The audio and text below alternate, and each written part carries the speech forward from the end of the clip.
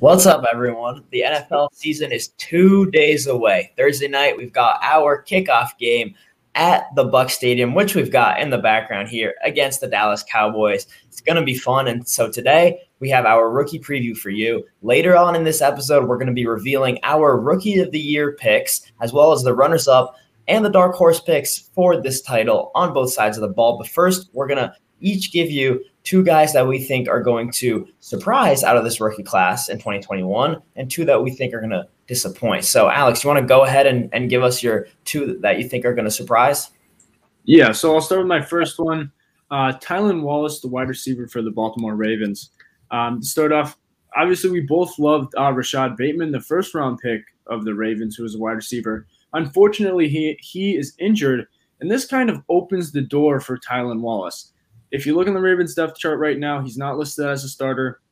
However, he's listed behind Sammy Watkins, who we all know will get injured at some point in the season, unfortunately for him. So I really think that's going to open the door for Tylan Wallace to be a starting wide receiver for the Ravens. And honestly, I think he could become the number one wide receiver with both Watkins and Bateman out. I think, Marquise Brown is more that deep threat that, go run a deep post or something like that.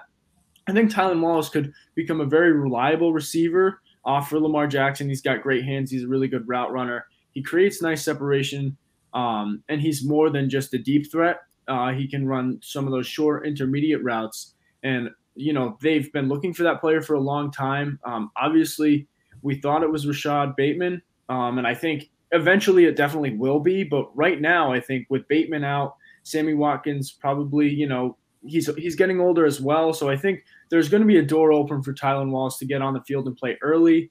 And I think, he's definitely going to impress a lot of you guys.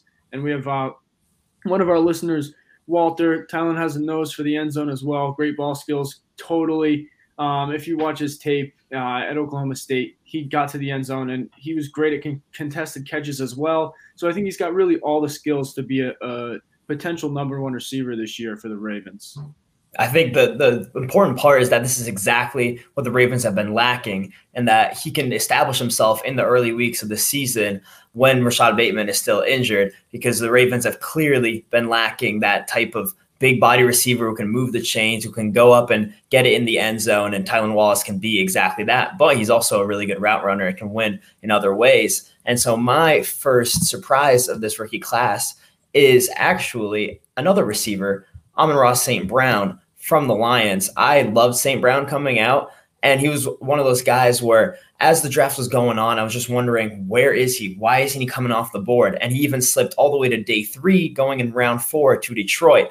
He fell into really the perfect situation because of how much opportunity he has there in a really bare wide receiver room that is headlined by Tyrell Williams. And I think he's even already got the wide receiver 2 job with guys like Khalif Raymond and Quintez Cephas behind him. So it really kind of is one of the worst wide receiver charts that we have seen in a while in the NFL, in my opinion. But that just means that Amon-Ra St. Brown has all of the opportunity in the world to go out and be the wide receiver 1. He's also a really good route runner. So he's a pro-ready receiver. I think he'll have a great rapport with Jared Goff, who likes to target some of these guys who excel at setting up defensive backs. He really could be Jared Goff's Cooper Kupp in Detroit. And I think that Amon-Ra St. Brown is a guy that we're not hearing a lot about because he didn't go high in the draft, but he's going to have a really good rookie year.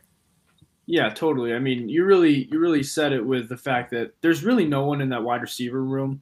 Not to be offensive to anyone in that wide receiver room, but Amon-Ra St. Brown could easily be the best wide receiver by year's end. I think, like you said, Khalif Raymond he was the wide receiver 2, now the wide receiver 3. Amon-Ra St. Brown took that spot.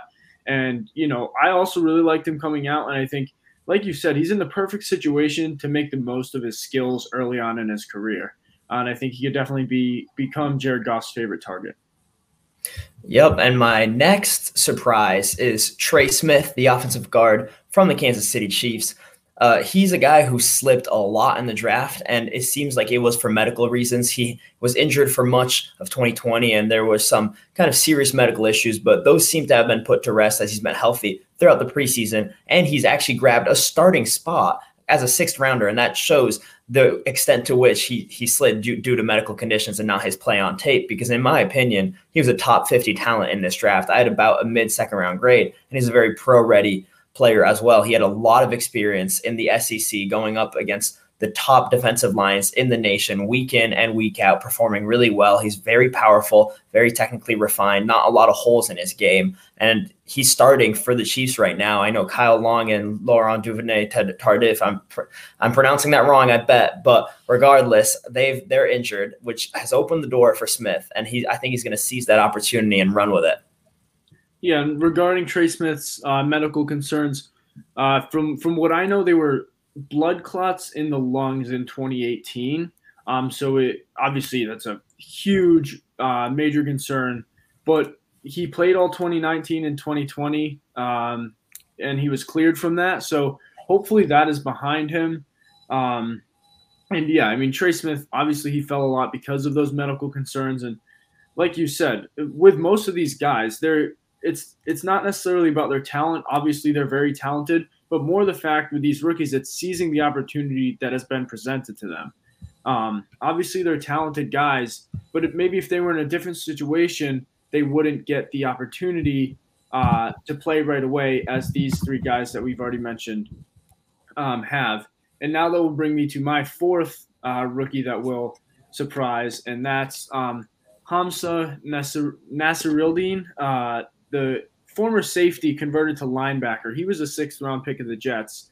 And similar to the previous three, the Jets are very depleted at the linebacker position.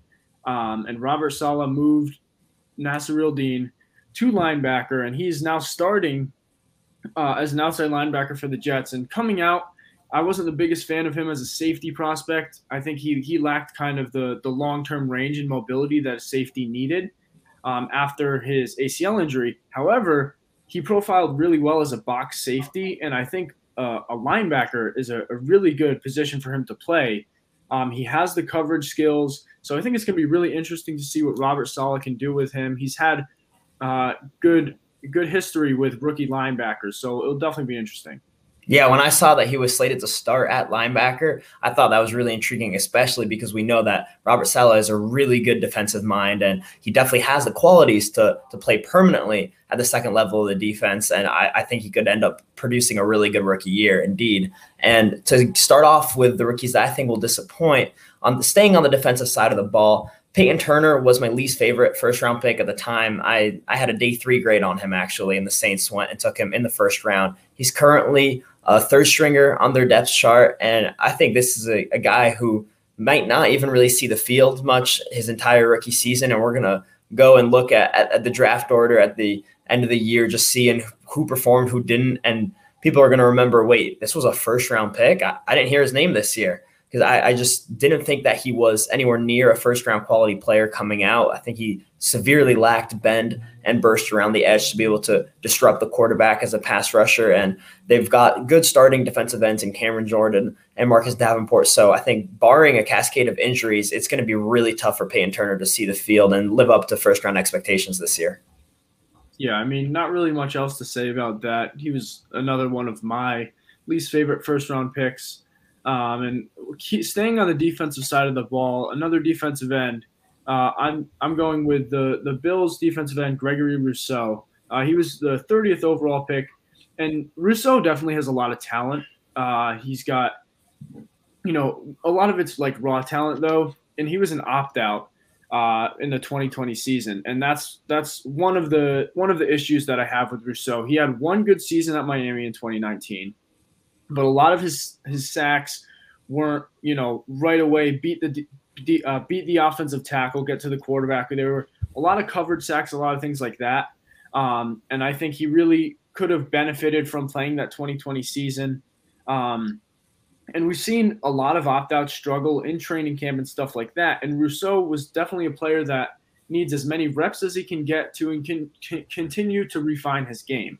And I think, just by the fact that, one, he's not listed as a starter. He's a second-string defensive end for the Bills right now.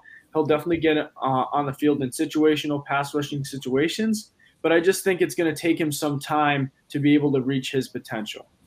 Yeah, when you see that opt-outs who really were already elite NFL-ready players like Ja'Marr Chase and Penei Sewell have some struggles in the preseason, I think there's no doubt that the people who opted out that really weren't even ready to end their college career yet, like Gregory Rousseau, who still needed refinement and only got to play 1 year in college, I definitely see him struggling. And my next player that I think will disappoint in 2021 is Giants rookie wide receiver Kadarius Toney.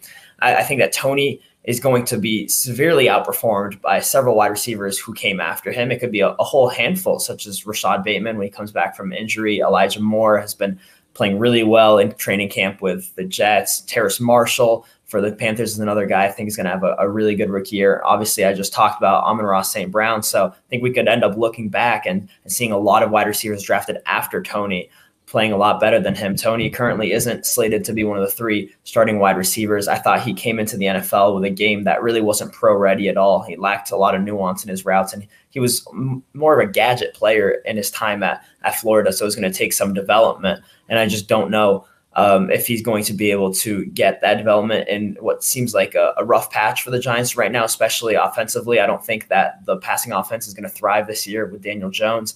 And so I see Kadarius Toney having a pretty quiet rookie year. Yeah, I think to me, Kadarius Toney was more of a gadget player than a true number 1 receiver. And I feel like when you draft a wide receiver in the first round, especially, top 20 like the Giants did, I feel like that's what you're looking for. And I feel like, unfortunately, Toney won't be that for the Giants.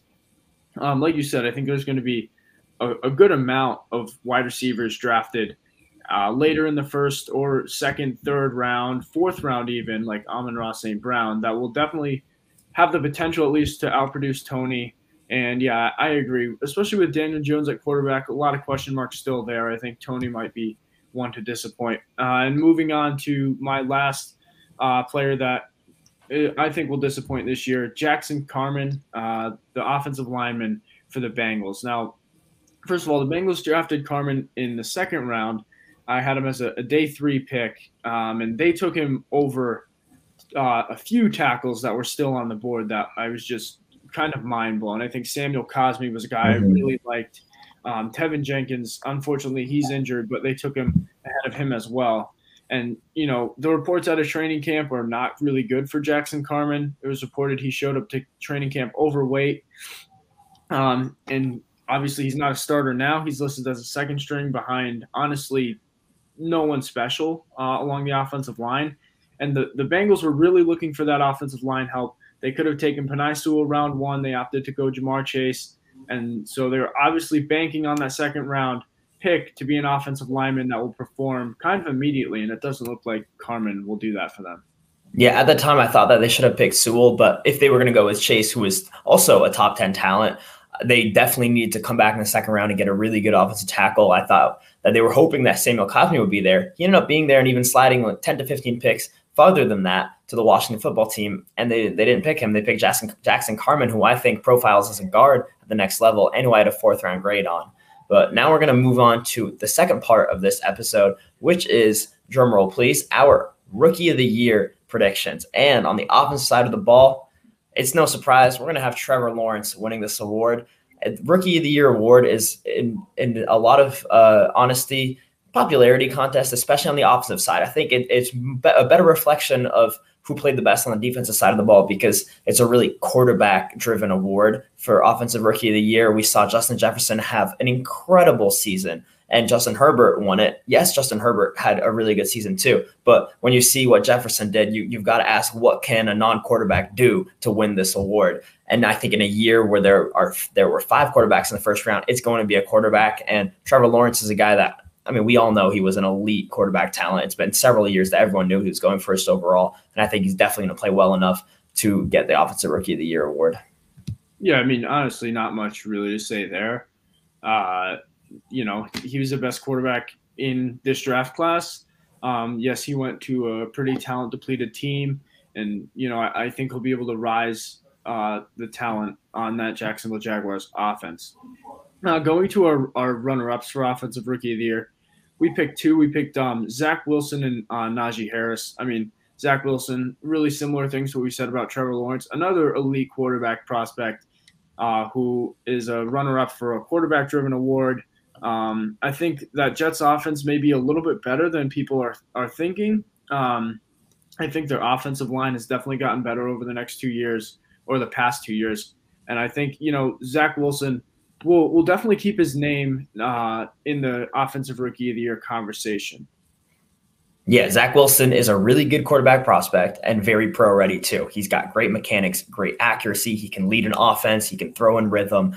He can throw in any tempo you want. I think he's going to shine in year one in that Jets offense. And I think the other quarterbacks also have a shot at winning Offensive Rookie of the Year, and it's really going to be one of them. But the best non-quarterback in terms of the finishing standings for this award, I think, could be Najee Harris, and that's why he's our other front runner. We both loved him coming out. He's just an absolute beast with the ball in his hands, and he can also catch out of the backfield really well. He's really a rare talent at the position, and he's going to have a ton of carries this year for the Pittsburgh Steelers. And now we're going to move on to our two dark horses for the Offensive Rookie of the Year title, and one of them is Kyle Pitts, who went 4th overall, but this is really a dark horse pick because rookie tight ends don't even succeed usually. It takes a lot of time and development for tight ends to end up succeeding in the league. Even guys like George Kittle didn't break out immediately. And I just think that this could actually work in Pitts' favor. Where he have an excellent year? We saw Jefferson not win the award despite putting up 1,400 yards.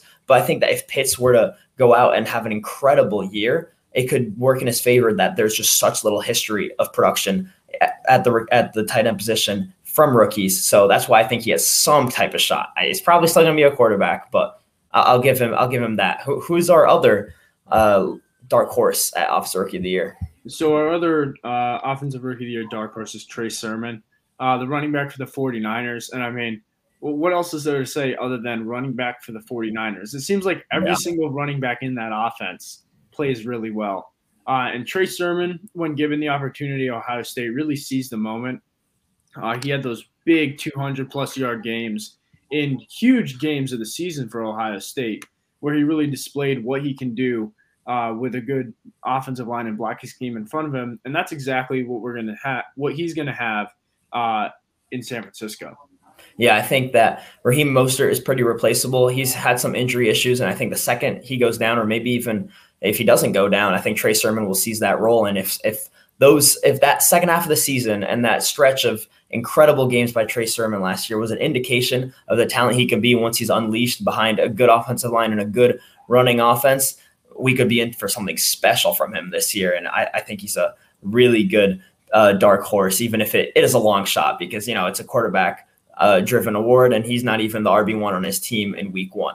But I think he can have a great rookie year. Now, on the defensive side of the ball, our Rookie of the Year pick is Patrick Surtain. This was really close between him and the runner-ups that we'll talk about right after this, but Surtain is as pro-ready as it gets. He is stepping into this league with a very good understanding of how to play cornerback in the NFL. I mean, he's been taught since he was 5 years old by his dad, who was a professional cornerback, how to be playing cornerback. He's got great technique to go along with good athleticism and just overall elite cover skills. I think he can step in there day one and start locking up NFL receivers. Yeah, and I think the important thing to point out about Surtain, the one thing that people kind of put as a red flag for him coming out of college was his ball skills. But he really showed those off in the preseason. He had 2 interceptions, I think, 1 return for a touchdown. So he definitely showed that when the ball's in the air, he can go up and get it and make plays with the ball in his hands. Moving on to our runner-ups now. Our first runner-up, Kwity Paye. He was a guy that I know, Costa, you really love. Yeah. I liked him a lot as well. But, he was a guy that really showed that he could play both the run and the pass game really well. He was he showed a lot of improvement in his pass rushing skills from 2019 to 2020.